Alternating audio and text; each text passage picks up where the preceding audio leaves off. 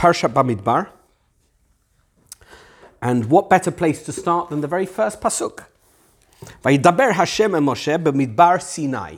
I'm not even going to continue the pasuk. Not important. We got it with the first verse, right? If we never learnt anything else, we'll still have learnt something today. What does it mean? God spoke to Moshe, to Moses, in the wilderness of Sinai. So you know that in English, and by Chazal in the Talmud and Midrash, this book, the fourth book of the Torah, is referred to as Sefer HaPikudim, in English, Numbers. Why? There's two counts, one at either end of the book.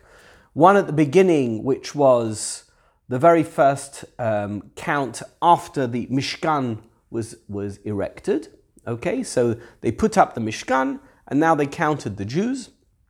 And at the end, again, Parshat Pinchas, before the Jews began their preparations to go into the land of Canaan. So it's called Numbers because it's sandwiched between two censuses, is that the right word?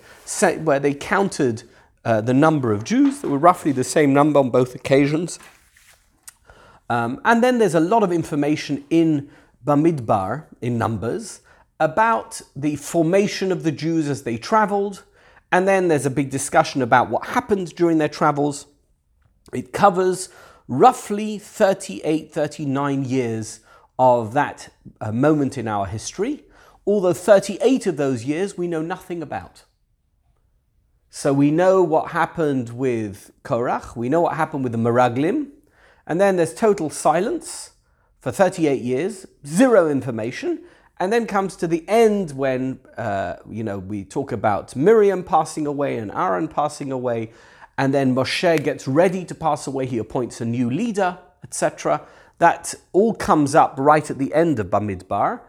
And then there's the story of Pinchas, which obviously I have a personal fondness for, because that's my name. But the point is that this book really covers that period in history. So it covers this 40-year period between the time they built the Mishkan and the time they began their preparations and actually the battles that were required in order for them to gain a hold of the Holy Land. The conquest began. Okay, so why is it referred to as Bamidbar? In Hebrew, we always refer to this book as Bamidbar. What does Bamidbar mean? In the wilderness. So the answer is, simply because the very first word that's a relevant word, a noun, at the beginning of the book is the word Bamidbar. It seems arbitrary. So Numbers is a more suitable name. And okay, so if you look at the other books, you'll see the first book is called Bereshit. Why? Because the first word of that book is Bereshit, in the beginning. The second book is called Shemot, because Eile Shemot Bnei Yisrael, right? Those are the names of. The third book is called Vayikra. Why? Because Vayikra is the very first word of that book. Vayikra El Moshe, God called out to Moses. The last book is called Devarim. Why? Because Eile HaDevarim, these are the words that God spoke to Moses. And that Moses spoke to the nation, when he gave his final few speeches in anticipation of his own passing. So Bamidbar seems to fit into that pattern, which is that it's not to do with the content of the book. It's much more to do with the fact that this word appears in the first line of the book, and therefore we refer to it as Bamidbar. But it's an arbitrary word. It has no relevance in terms of the content. That would be the indication. In fact, Bamidbar is different. So even though it is referred to by Chazal as Sefer HaPikudim, the book of Numbers, which is how we refer to it in English, nevertheless, Bamidbar has a deeper connotation. So I want you to look at the Midrash. This is source number 2. It's an extremely unique Midrash. You're going to think you understand it, and you're going to understand when I start talking that you really didn't understand it, okay? So the Midrash says as follows: Kol mi she'eno oseh atzmo k'midbar hefker, whoever does not make themselves like a desert, that is hefker. I'm not translating the word hefker yet. Eno yachol liknot et hachokma v'hatorah, is not able to acquire wisdom and Torah. Why? Lokach ne'emar b'midbar Sinai. Do you know why the book begins b'midbar Sinai? To tell you that if you don't make yourself like a midbar, then you are not doing it correctly. You're never going to acquire wisdom. You're never going to acquire Torah. Suddenly, first of all, this midrash makes no sense. How do you make yourself like a wilderness? I wake up this morning, have a cup of coffee. Okay, what are you doing today? I'll tell you what I'm going to do today. I'm going to make myself like a midbar. What are you talking about? It doesn't make any sense. How am I going to make myself like a midbar? So you're going to answer the question is going to be, but I want to acquire chokhmah, I want to acquire Torah. Otherwise, if I don't become like a midbar, how am I going to do it? Yeah, okay, so press the button, become like a midbar. You're going to look like the Sahara Desert. If you press a button, it doesn't work that way. So what does it mean? And it doesn't just say midbar, it says midbar hefker. So what does that actually mean? Okay, but really what the Midrash is doing is answering a question which I didn't refer to, but which is a crucial question. And that is, why mention the location at the beginning of the book? Who cares? We know that they are in Midbar Sinai. Where else were they going to be? Where did they receive the Torah? Mount Sinai. Where was that? Midbar Sinai, right? Where were they when they built the Mishkan? In Midbar Sinai. So why do I need to be told that that's where they were? Where do you think they were? They went on holiday to Hawaii? I mean, it doesn't make any sense. So the book begins with a piece of information that's completely irrelevant. So of course the Midrash feels compelled to answer that question, which is, why mention something which isn't relevant? By the way, the Pasuk continues by saying that he spoke to Moshe, Vayidaber Hashem el Moshe. After it says, B'midbar Sinai, it says, Ba'ohel Moed. Well, that makes a lot of sense. Where did God speak to Moses? In the tent of meeting. He spoke to him from the heart of the Mishkan. The words B'midbar Sinai are not relevant. They are superfluous to this pasuk. In which case, not only are they superfluous in the middle of some parsha somewhere, this is the very first reference to something, to a location in a book of the Torah, which is why we refer to it as Bamidbar, says the Midrash. It's not a random piece of information. Do you know why this word appears here at the beginning of the book about the history of the Jewish nation during this crucial period? To tell you need to be like a midbar. Conditioning for transition. Yes, correct. It's some type of conditioning that is required of every Jew at that time, but by the way, going forward as well. So you and me, we are not excluded from this definition. We must all make ourselves like a midbar hefker in order to acquire wisdom and Torah. So now the challenge over the next few minutes, up to an hour, is to find out what it means to be a midbar hefker. I want to share that information with you, and I'm going to do my best through the sources that I've picked to create some type of foundation for this concept of making yourself like a midbar hefker. That's the introduction. Let's go on to source number 3. So the Etz Yosef, he was a rabbi who wrote a commentary on the Midrash, and he has a particular interpretation. I've translated it. We won't read the Hebrew, I'll just read my English translation. What does it mean? What does the Midrash mean when it says, Eno yachol liknot et chokhmah v'hatorah, that unless you make yourself like a midbar, you will not be able to acquire wisdom and Torah? This means to say, says the Etz Yosef, that he is not concerned for his physical needs as a result of his devoted attention to Torah study.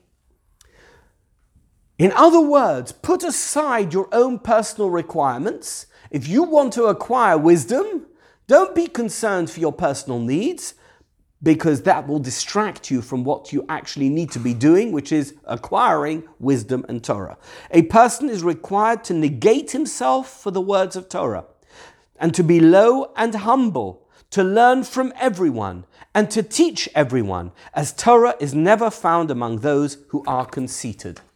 In other words, somehow this concept, this idea of Midbar Sinai, is not a random idea.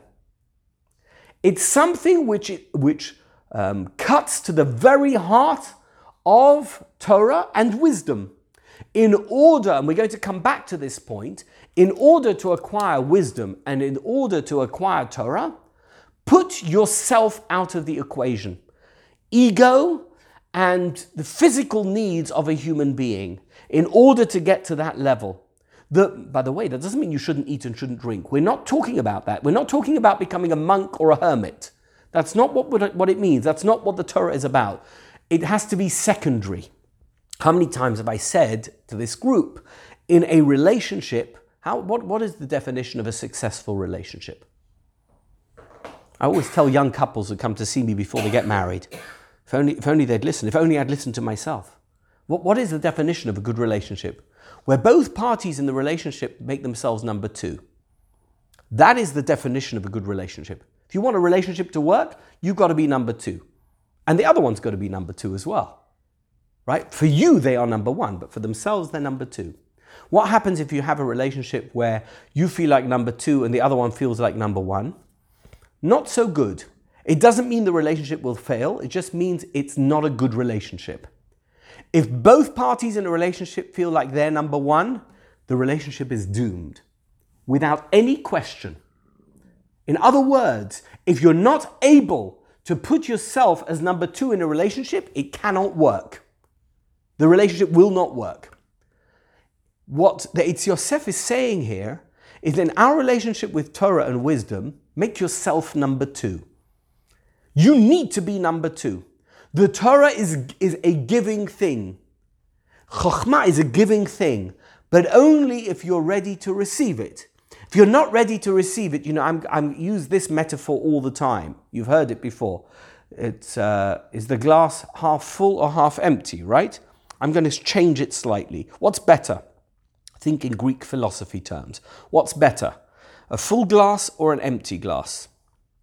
Your automatic reaction is, your human instinct is, a full glass is better. Not at all. An empty glass is better. Why? Because you can fill it with something. You can choose what goes into it. You need to be an empty glass. If you're going to acquire wisdom, you always need to be an empty glass. The moment you're full, there's no room for anything else. There's no room for anything. Now, if it's half full, then you've only got room for half. Do you get it? So if I'm thinking now in Greek philosophy terms, not thinking in the way we instinctively react to things. A full glass is a mistake. An empty glass is great. Okay? You like it? Okay. More into it. He is talking about being hungry, the humble, and therefore hungry, or hungry, therefore humble for the knowledge. And going to the second reference, he talks about desert versus wilderness. We cannot be dry and dead as a desert. A desert, yes. We have to be in the wilderness, which provides the pastures. It's not no. dead, And by the way, yes. I think the metaphor of wilderness, desert, whichever we're going to call it, is a place which is devoid of the ordinary trappings of life. Whatever those trappings may be. Of course, every wilderness has an oasis. Sometimes those oases turn out to be a mirage, right? But essentially, a wilderness is a place which is devoid of the normal trappings of day-to-day life. You don't live in an urban environment. You don't live in an agricultural environment. You're in a place which is zero environment. There's sun and there's earth. That's what there is. Now, what are you going to make of that place?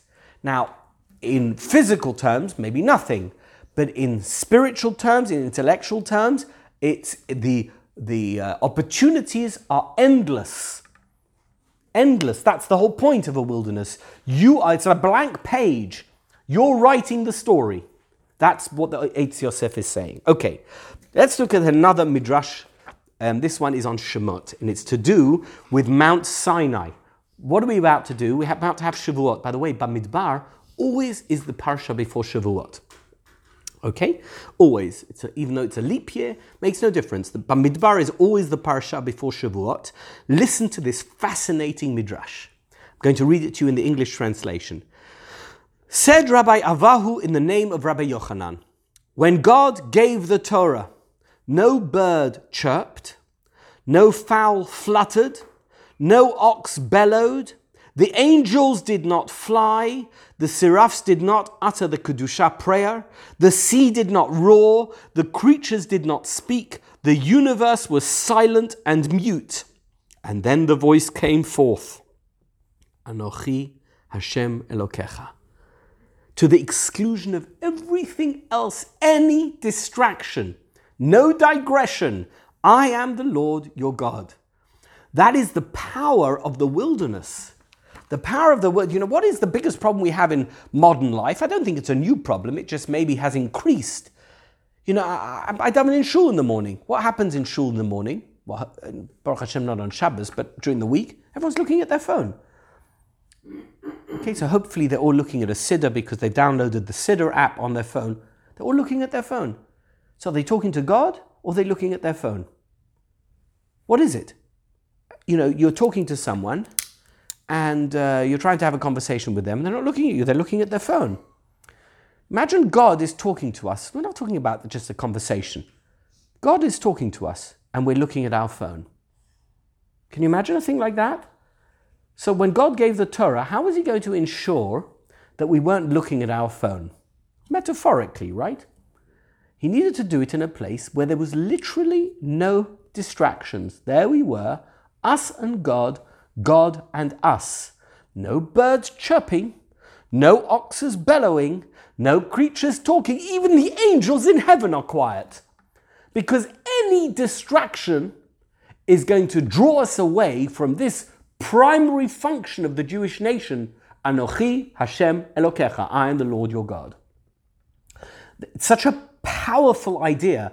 I wasn't there. Of course we were there, Neshama was there, but in a physical sense, I wasn't at Mount Sinai. But just the image of a place of complete tranquility, of no distractions, is something that's so powerful in terms of us understanding what is required of us in order to have a relationship with Torah and wisdom and God, because that's what the relationship with Torah is about. Now, I've put here two quotations. The next two sources are quotations from famous 20th century travelers. We don't really have that anymore. Today, people write blogs, but they don't have the same sophistication of the writers. If you read Mark Twain was a seasoned traveler in the 19th century. He wrote, travel diary of all the places he visited. It was eagerly read by people in the United States who never left their home counties, literally, right? This was a normal thing before there was ubiquitous travel, jet planes and whatever it is. People would go around the world and they would write reports from the places they'd been. And it was exciting for people because they could visit those places without actually being there. So these are two famous writers from the 20th century. The first one is Paul Bowles, and he wrote a book in 1963 called The Baptism of Solitude. Okay? And he visited, at that time, Saudi Arabia, but the Arabian desert. It only became Saudi Arabia when the Saud family took over that particular territory, but it was Arabia long before it was Saudi Arabia. And it's mainly desert. That's what it is. It's very similar to the Sinai desert, which we're familiar with through the Torah, in terms of it having been the location where the Torah was given. Listen what he writes. Here he's writing about the Sahara Desert. Immediately when you arrive in Sahara, for the first or the 10th time, you notice the stillness. An incredible, absolute silence prevails, as if the quiet were a conscious force which, resenting the intrusion of sound, minimizes and disperses sound straight away. Then there is the sky, compared to which all other skies seem faint-hearted efforts. Solid and luminous, it is always the focal point of the landscape. At sunset, the precise curved shadow of the earth rises into it swiftly from the horizon, cutting into light section and dark section. When all daylight is gone and the space is thick with stars, it is still of an intense and burning blue, darkest directly overhead and paling toward the earth, so that the night never really goes dark. And he continues, turn the page, page 2. Being there, just think of the Midrash we just read when you listen to what he is saying now. Being there is a unique sensation and it has nothing to do with loneliness, for loneliness presupposes memory. Here, in this holy mineral landscape lighted by stars like flares, even memory disappears. A strange and by no means pleasant process of reintegration begins inside you, and you have the choice of fighting against it and insisting on remaining the person you have always been, or letting it take its course. For no one who has stayed in the Sahara for a while is quite the same as when he came. I believe actually that Paul Bowles ended up living in Tangier. He was not. I think the next writer, Wilfred Thesiger, was the one who lived in Saudi Arabia or visited Saudi Arabia, and he was a seasoned traveller through North Africa, Paul Bowles. Listen to what he says about silence. The power of silence, real, true silence. Not the silence of there just wasn't noise for 10 seconds. A place which is governed by silence. And this last paragraph is going to become very relevant in the last piece that I've put here in our source sheet from the Lubavitcher Rebbe. Let's read the next piece from a seasoned traveller, this one, Wilfred Thesiger. He was the one from Saudi Arabia, Arabian Sands, a book he wrote in 1959. In the desert, I found a freedom unattainable in civilization, a life unhampered by possessions, since everything that was not a necessity was an encumbrance. I found too a comradeship inherent in the circumstances, and the belief that tranquility was to be found there.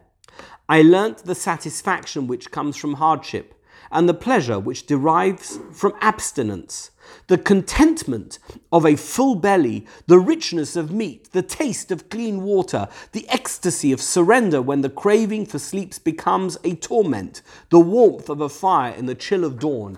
Everything becomes important when you have nothing. Why should you make yourself into midbar hefker? It's Yosef said. Because if you come with any presuppositions or any preconceptions or expectations or entitlements, you're never going to gain wisdom and you're never going to gain knowledge. You'll never acquire Torah. Torah requires shaking off everything, like Wilfred Thesiger, who's in the Arabian desert, or like Paul Bowles, who is in the Sahara desert. We get the sense of what a midbar hefker means. It's a place which hefker, which I didn't translate earlier, means nothing, ownerless. You don't have ownership of it. You have nothing there. That's what a midbar is. You can't put a fence around a midbar. Even if you put a fence there, it means nothing. Because you own nothing, because what's inside the fence, how is that different than what's outside the fence? Nothing. There's no difference. No boundary is going to make a difference in a wilderness. And that's who we are. We create boundaries around ourselves, right? I am this because I'm not that. I expect this because this is what I deserve. What about the other guy? It's not important to me. But in a desert, we're all equal, which means every experience you have is so powerful, so incredibly powerful. Says God at the beginning of Bamidbar, which is the period of time when the Jewish nation gained its identity through mistakes, through good things that it did. Throughout that entire time, remember, you're in a midbar Sinai. That's where you are. That's where you receive the Torah. It's a place where there is nothing to teach you a sense of who you have to be in order to ever have something. Now, of course, there are points in one's life when we do gain possessions, but we always have to see those possessions in the context of a midbar hefker. Because if you remain a midbar hefker, while at the same time you have things, suddenly you have a sense of what those things really are. You know, I have my brother, he passed away in a car accident many years ago. He was 45 years old, and he was an extremely bright man. And as a young man, he was, I think, 28 or 29, maybe 30. He became extremely wealthy. You know, he was very successful in real estate in the UK, became very wealthy. and we came from a rabbinic family. He went to my grandfather. He said, how should I behave? I never grew up with this level of wealth. What should my behavior be? What should I do? What advice can you give me? So my grandfather said to him, just remember, you're a poor man with money. And if you remember that, you'll never lose sight of what it is that you are and what you need to do. You're a poor man with money. He was telling him, this midrash, you're a midbar hefker. Now it could be the midbar hefker has money or has things, but you're still a midbar hefker. Because if you're a midbar hefker, the possibilities are boundless. But if you're not a midbar, if you're a full glass, then there's no possibilities. You're done. It's over. But it's also because acquiring a Torah has nothing to do with your possessions. So from a spiritual perspective, you're going to see that the Lubavitcher Rebbe says something even more powerful than that. We're thinking so far in terms of physical possessions. I have a car, I have a house, I have all the things, I have a nice watch, I have whatever it is that you think in your mind. We're not even talking about that. We're even talking about intellectual possessions. Okay, let's... Using Jungian vocabulary, if I may, it's about forgetting ego for self or over self, depending who talks. To be able to perceive that God is our God, to hear, to feel the eternal truth. You have to have a sense of who you are and who you are not, more importantly, in order to gain a sense of God, which is what the Medrash that I read a little earlier was about. No birds chirping, no animals making any noise. You have to have that sense of tranquility in yourself in order to gain an understanding of God. By the way, so many people who pray to God come to him with all their baggage. They're not really praying to God. It's all about them. I need this, I need that.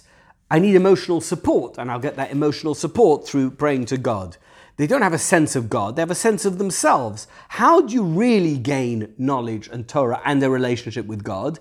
Is putting yourself on the side for a moment. That's not to say that God doesn't want you to ask him for things. He does. That's not the point. But the point is that relationship can only be enhanced and really have meaningfulness if you are a midbar hefker. Let's just look at the next piece by the Sfat Emet. Number 7. One more thing. Sure. It depends which sources we are quoting, because of their opinions which says that we have that knowledge. We just, because of the pragmatic world, it's clouded. And we get distracted, and therefore we cannot dilute it. So by going to the desert, by living the circumstances which sharpen the focus. But we don't live in the desert. So the whole point is you need to make yourself, you need to be as if you're in the desert. Let's read the Sfat Emet. I've translated it. In the Midrash, the Torah is compared to the wilderness in that one needs to be hefker, free, unattached, ownerless, like the wilderness. The Midrash tells of a prince who entered one city after another, only to see the people flee before him until he came to a ruined city, like a midbar, where he was greeted with praise. Said the prince, "This is the best of all the cities. Here I will set my throne." You see this metaphor. Why does God come to this earth? He doesn't need to come to an earth where everybody has everything. He comes to an earth where there is nothing. The word midbar comes from a root meaning to lead or rule. The midbar is one who acquiesces to that rule. That is to say, a person should empty himself such that he has no strength or initiative save for the life force of God. So the Sfat Emet has taken this even to the next step, that every sensation that we have, every desire that we are familiar with, is actually not a relevant thing in terms of us gaining a true appreciation of what it means to have a relationship with God. The more you bring yourself to the table, the less you're going to gain at that table. You're going to gain nothing. Look at the Maharal. I didn't translate the Maharal. Maharal says, Lamadnu shahatorah hina yitzira ruchanit. What is the Torah? The Torah is essentially a spiritual creation. Michutz lemusagim hagashmiim shelanu. Outside of the natural physical things that we are all familiar with. It's not something which we can relate to through the five senses. It's something which is beyond the physical sensory stimulation that we are used to. Im ha'adam rotzeh latzliach lekabel Torah. So what are you going to do if you want to receive Torah, if you want to be able to gain Torah knowledge, become a ben Torah? Alav lema'et atzmo kemo midbar. You have to reduce yourself like a midbar. V'rak az yesh ulai sikuy sheyatzliach lekabel Torah. It's only if you're putting yourself in that situation that somehow you might be able to gain the Torah, which is beyond the physical senses. Haderech lekabel Torah amitit, ruchanit, shehi dvar Hashem. The way to gain the true Torah, the spiritual Torah, which is the word of God, not the intellectual information. That the Maharal is making a differentiation here. Intellectual information, I can give you information, I'll remember it, I don't remember it, whatever it is, right? We're not talking about that. We're talking about the essence of Torah. How do you gain that? It's not tangible. There's a difference between studying, the Talmud because it's information, and studying the Talmud because you want to gain the spiritual energy that is contained in the Talmud. How do you do that? We're not talking about Torah which is simply the creation of a human hand. That's not what we're talking about. Just the product of somebody's physical mind, as it were, material creation of the Torah. That's information. It's brilliant. By the way, you can listen to a dialectic Torah discussion. It's fascinating. Even if you know nothing about Torah, you're not Jewish, you're not spiritual, it's a fascinating discussion. That's not what we're talking about. We're talking about gaining the internal spiritual sensation of Torah. How do you do that? In other words, bal natiyot, without any distractions, negiot ishiyut v'ta'avot, or personal thoughts of personal gain or whatever. I want to acquire Torah because it's going to make me clever. I want to study the Talmud because it's brilliant stuff. That's not what we're talking about. Hi ach v'rak im ha'adam yima'et atzmo v'da'ato b'fniya v'yaseh kli kibul b'fniya. The only way to do it is to reduce yourself internally, to reduce that side of you which requires this physical, material stimulation, and to make yourself available to receive the spiritual. Kli she'en lo mishel atzmo, not a personal gain type of personality. I'm not doing this. Yes, by the way, I may get personal gain. That's a side product. I may get intellectual information which is extremely stimulating, but that's not the reason I'm doing it. I'm doing it because I want to get closer to God. This is the vernacular of God. This is the language of God. This is the way I can connect to God through the Talmud. That's why I'm studying the Talmud. If there's intellectual stimulation that goes alongside it, that is a bonus. It's cream on the cake, but that's not the reason I'm doing it. Ki tzarich ha'adam lahakir chisrono ba'atzmo. We need to recognize that which we lack in ourselves. Biyot ki ikar hachlatat netinat haTorah lo hu kedei lahashlim chisrono. Why do we have the Torah? The Torah is not there so that we should become very clever. The Torah is there to fill a hole in who you are. There's a vacuum inside of you. It's called a spiritual vacuum. How are we going to fill that vacuum? This is the metaphor which I mentioned earlier, the empty glass. How am I going to fill the empty glass? You can fill it in all kinds of ways. Fill it in this way. Find the Torah that is going to fill you in this way. If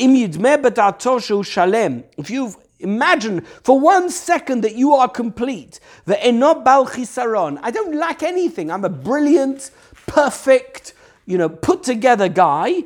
En shayach bo hashlama. You cannot be completed. It's not possible. Klal. V'lazeh chnisu Chazal. And that's why Chazal said in Pirkei Avot, Toch memchet devarim shatorah niknit bahem, among the 48 things through which you can acquire Torah, hamakir et mekomo, he who recognizes his true place in the world. She'en ha'adam kedai liknot et haTorah zulat sheyakir chisrono. It's not possible for a person to acquire Torah unless he recognizes that which he lacks. Hadavek bo kasher ein lo haTorah. This is the point. The point of the Torah is to fill a vacuum, a spiritual vacuum, not an intellectual vacuum. You want to become spiritual, you want to be connected to God. God gave us a guide. He gave us a portal. That's the best word to use. There is a portal to God. It's called the Torah. But you're never going to get through that door. You know what the key is to that door, how to open it?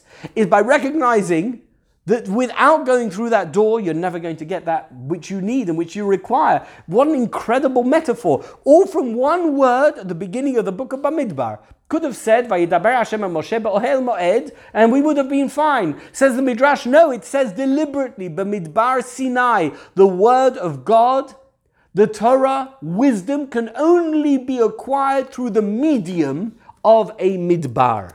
You know what's paradox? The Maharal was man of his time and period, right? He lived in Prague. Prague, that's right. Alchemist. Yes. And the proverb till today is, you will find the truth in the place where you least want to look, or you are least capable to look. Yes, exactly. The Maharal was focusing on a very uncomfortable reality. You know, we all want to be in our comfort zone in everything that we do. You know, in family, in relationships, in business, in work, in when we go into the bank or the store or the, Ralph's, right? We all want to be in our comfort zone. We create little comfort zones around ourselves. Actually, the whole point of the midbar is, this is what Maharal is saying, is even when you're in your comfort zone, you're not really in a comfort zone. You've created this illusion of a comfort zone. Get out of your comfort zone. Get into the midbar, because if you really want to reach who you really are, you're only going to do that through the medium of the midbar. It's not going to happen otherwise. Recognize you're never really in your comfort zone. The comfort zone is an illusion that you've created for yourself in order to feel in a comfort zone. But you're playing mental games with yourself, right? Get out of that prism in order to gain the truth, in order to get to that real destination where you need to go. Now let's look at the Mechilta.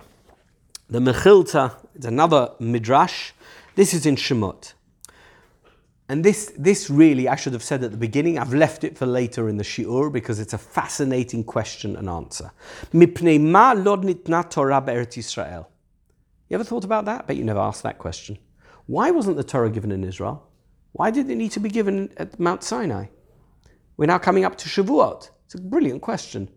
If the holiest place on earth is Temple Mount, what they should have done is gone from Egypt, come straight into the land of Canaan, gone to the top of Temple Mount, and there God should have given them the Torah. Mipnei ma nitna Torah be'eretz Yisrael, lo nitna Torah be'eretz Yisrael. Why wasn't the holiest gift that God gave us, the Torah, not given to us in the holiest location of in the physical world? That's where it should have been given, says the Mechilta. Shelo liten pitron peh le'umot ha'olam. So that the nations of the world would never have the ability to present the following argument. Lomar, lefi shenatna ba'artso, lefichach lo kibalnu aleinu. The reason why we never accepted the Torah was because it was given in their land that was promised to them covenantally to Abraham, Isaac, and Jacob, and Moses. That's why we never accepted the Torah. Because had you given it at another place, we might have accepted the Torah. But you didn't give it. You gave it in the land of Israel, in that imaginary scenario. So in order not to give them a good argument to reject what the Torah contains, it was not given in the land of Israel, says the Mechilta. Davar acher. Shelo lahatil machloket ben hashvatim. So there should be no argument between the Jews. You see that? The Mechilta is sensitive to the fact that, you know what Jews do best? They argue. Imagine it would have been given in Jerusalem. Jerusalem is half Binyamin, it's half Judah. So maybe Benjamin and Judah would have been able to say, the Torah was given to us, but wasn't given to you guys. Shelo yehei ze omer ba'artzi natna Torah, v'ze omer ba'artzi not natna Torah. One might say, the Torah was given to me, it was given in my place, I'm better than you, I'm whatever. You can imagine the arguments that might unfold as a result of that. Lefichach natna b'midbar. You know where it was given? In a place where no one has ownership. It's hefker. No one has ownership. No one can claim the Torah was given in my place. It was given in everyone's place. Neither the nations of the world can have something to say, nor the internal debates that might have resulted within the Jewish nation. That can't happen either. The Torah was given in a totally neutral location. Everybody can lay claim to it, and no one can lay claim to it exclusively. That is the nature of Torah and wisdom, by the way. And that's why the Judaism, that which is contained in the Torah, is not exclusive to Jews. We don't encourage conversion, but we welcome converts. It's mentioned many times in the Torah. Why? Because whoever wants to say the Torah was meant just as much for me as it was for you guys, God doesn't say, no, it was only meant for the descendants of Abraham, Isaac, and Jacob. It's meant for anyone who wants to lay claim to it. So don't say you were excluded, nor should you think that because you're the one who received it, that makes you special. You're a chosen nation if you choose yourself. If you're the one to take possession of it, how do you take possession of it? The best way of that happening is if it's b'midbar Sinai, in a makom hefker. Let's look at the Alexander Rebbe. This is source number 10. So much to think about. Kasher ha'adam tzameh me'od l'mayim. When somebody is extremely thirsty for water. V'nifgechu einav. V'ro'eh be'er mayim chayim v'shotem mimenu. And suddenly he looks up and he sees there's a well of fresh, beautiful spring water right in front of him, and he drinks. Hu margish chastei Hashem yitbarach she'izmin lo mayim chayim chinam. He thinks to himself, isn't that amazing what God did for me? Here I am, I was so thirsty, and I just climbed over the hill, and there was a well, and I could drink. Isn't that amazing? You're so thankful because you were so thirsty. Now you've quenched your thirst, and you weren't expecting it. So the whole point is that there was no effort on your part in order for you to quench your thirst. No effort at all. Ken. If a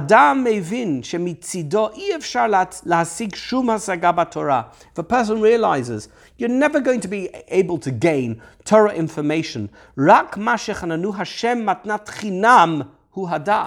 are you going to gain Torah information? How are we able to access this information? What's the difference between you and a chimpanzee?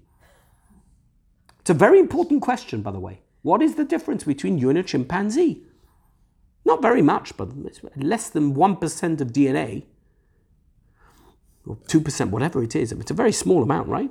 What's the difference? The difference is I can study Torah and he can't. That's all the difference that you need. Are you thanking Hashem for the fact that you're not a chimpanzee because you can study Torah? You can give a daf yomi shir to a chimpanzee every day and it won't be any use to them. Doesn't matter how much daf yomi you teach them, they still won't be able to learn it. And you can study Gemara, you can study Chumash, and you can study Midrash, and you really get it, and it goes into your head. It's like the well that just suddenly appeared out of nowhere. And you were thirsty, and then you got the water. So where did that water come from? Did you make it? No, there was no effort on your part. It's a gift from God. The Torah, knowledge, wisdom is a gift from God. How many people realize that? How many people are really, we think, I swatted so hard, I studied for this exam and that's what, no, wait, 1 second. You should know the chimpanzee could study for an exam for 3 months. They still wouldn't get an F grade, right?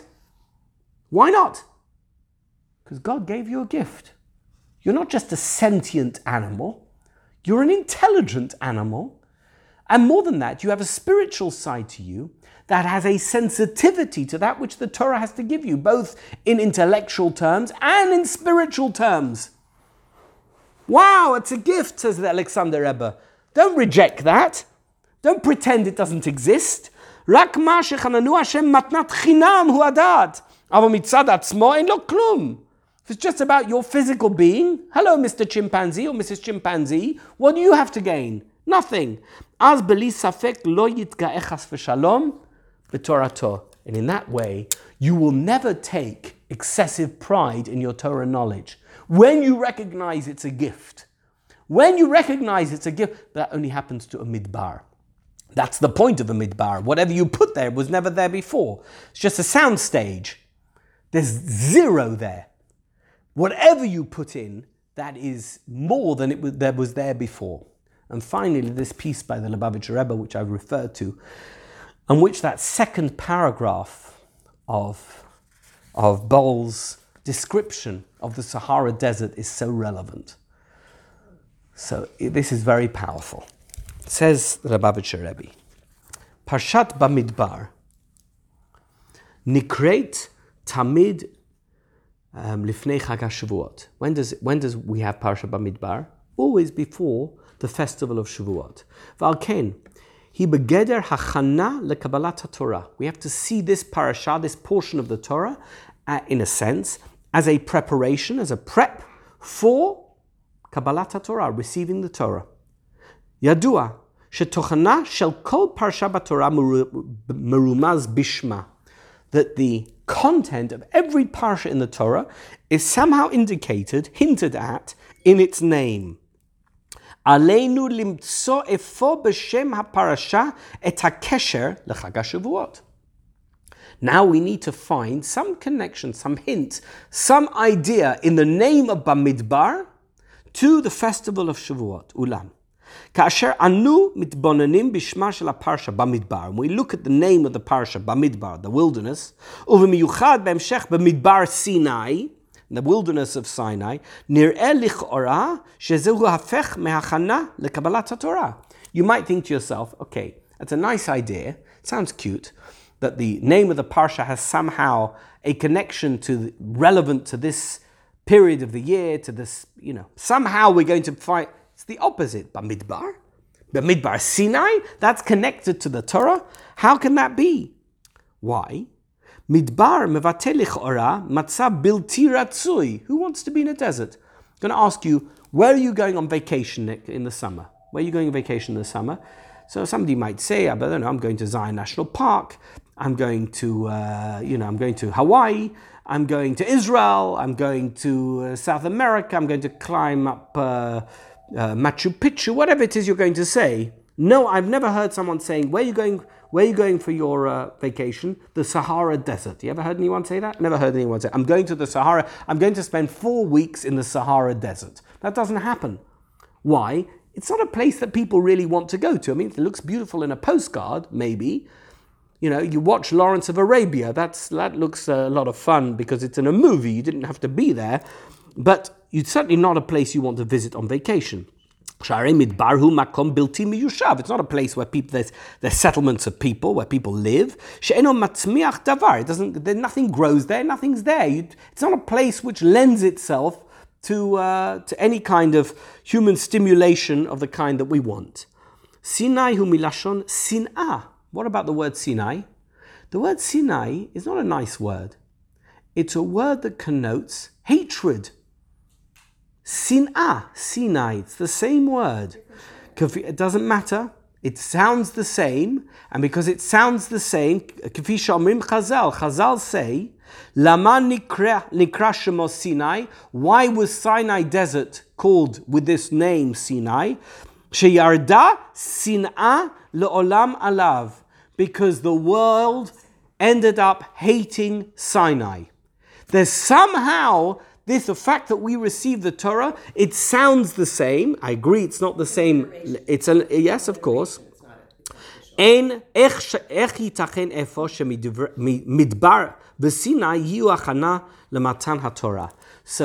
the Lubavitcher Rebbe in this piece, how is it that Midbar and Sinai are suitable prep words for Kabbalat HaTorah, which we're going to experience on Shavuot, starting on Saturday night?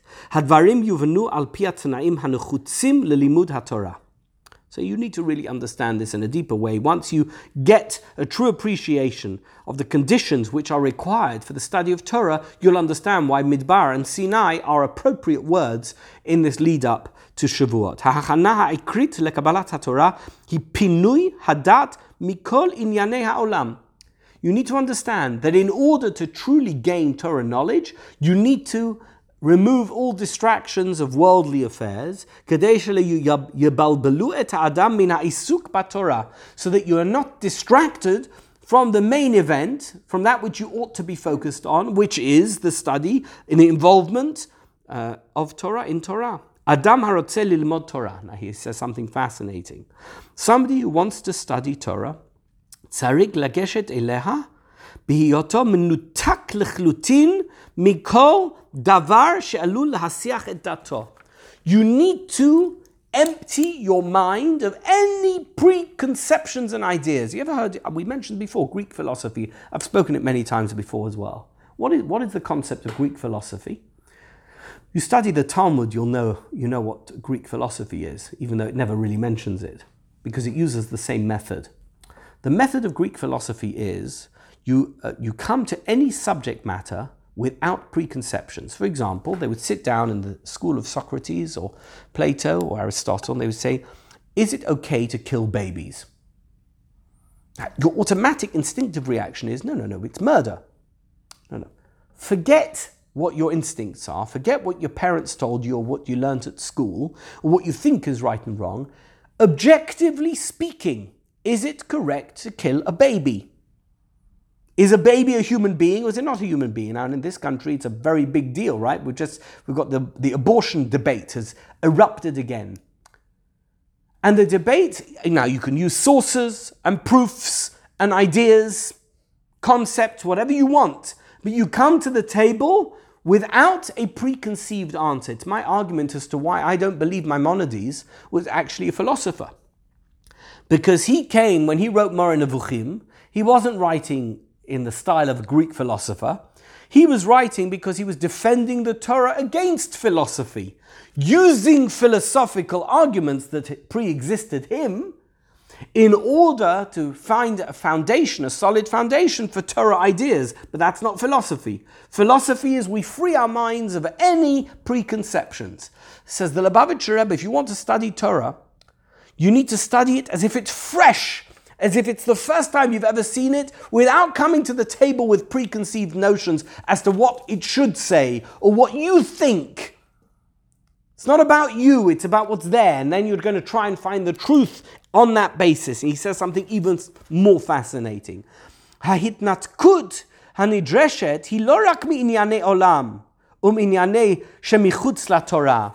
He says the clearing your mind of all preconceptions is not just about clearing your mind of the things which are worldly matters or scientific or whatever those things are. Not just about that.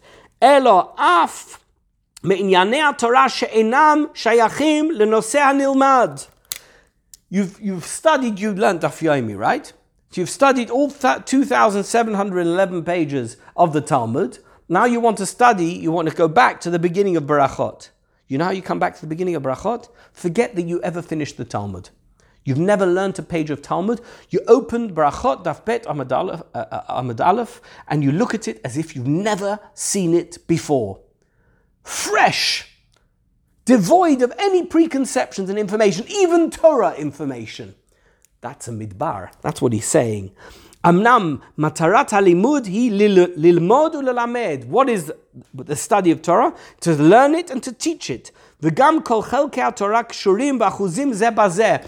Every part of the Torah is connected one to the other. Aval kol ele hem shlav sheni balimud. You should know that's a second tier of learning. The first tier of learning is to come to it as if you've never seen it before. Only once you've studied it in and of itself do you start bringing outside things. The same as philosophy.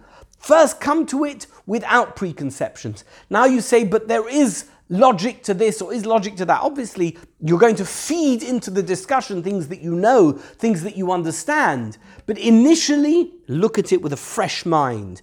The ilu kasher ha'adam nigash el halimud, when you come to study, alav lehitrakez אף ורק בללמוד ולנתק את תשומת ליבו גם מהללמד ומשאר חלקי התורה.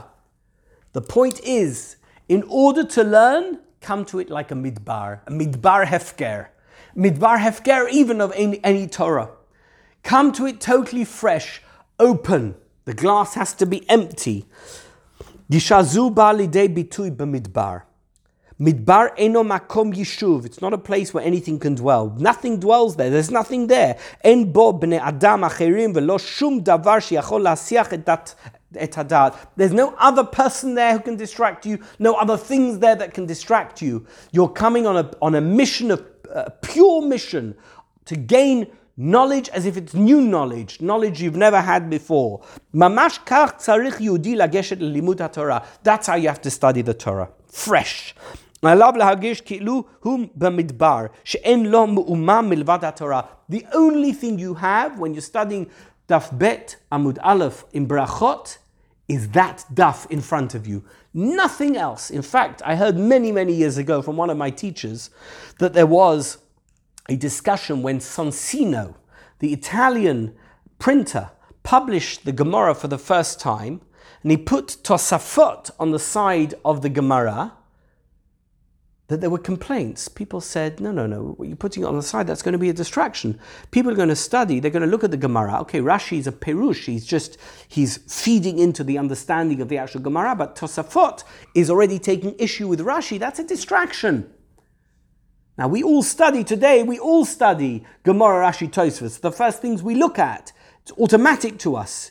Imagine that, Gemara itself, you can be distracted from it by studying Tosafot because that's not pure anymore. That's already a distraction. Come to the Gemara as if you've never seen it before.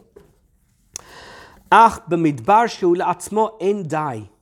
When you're in the midbar and you're by yourself, it's not enough. Yesh tzorech gam b'sinai milashon sin'ah. It's not enough just to be in the midbar. You also have to have the sinai, the hatred. What for?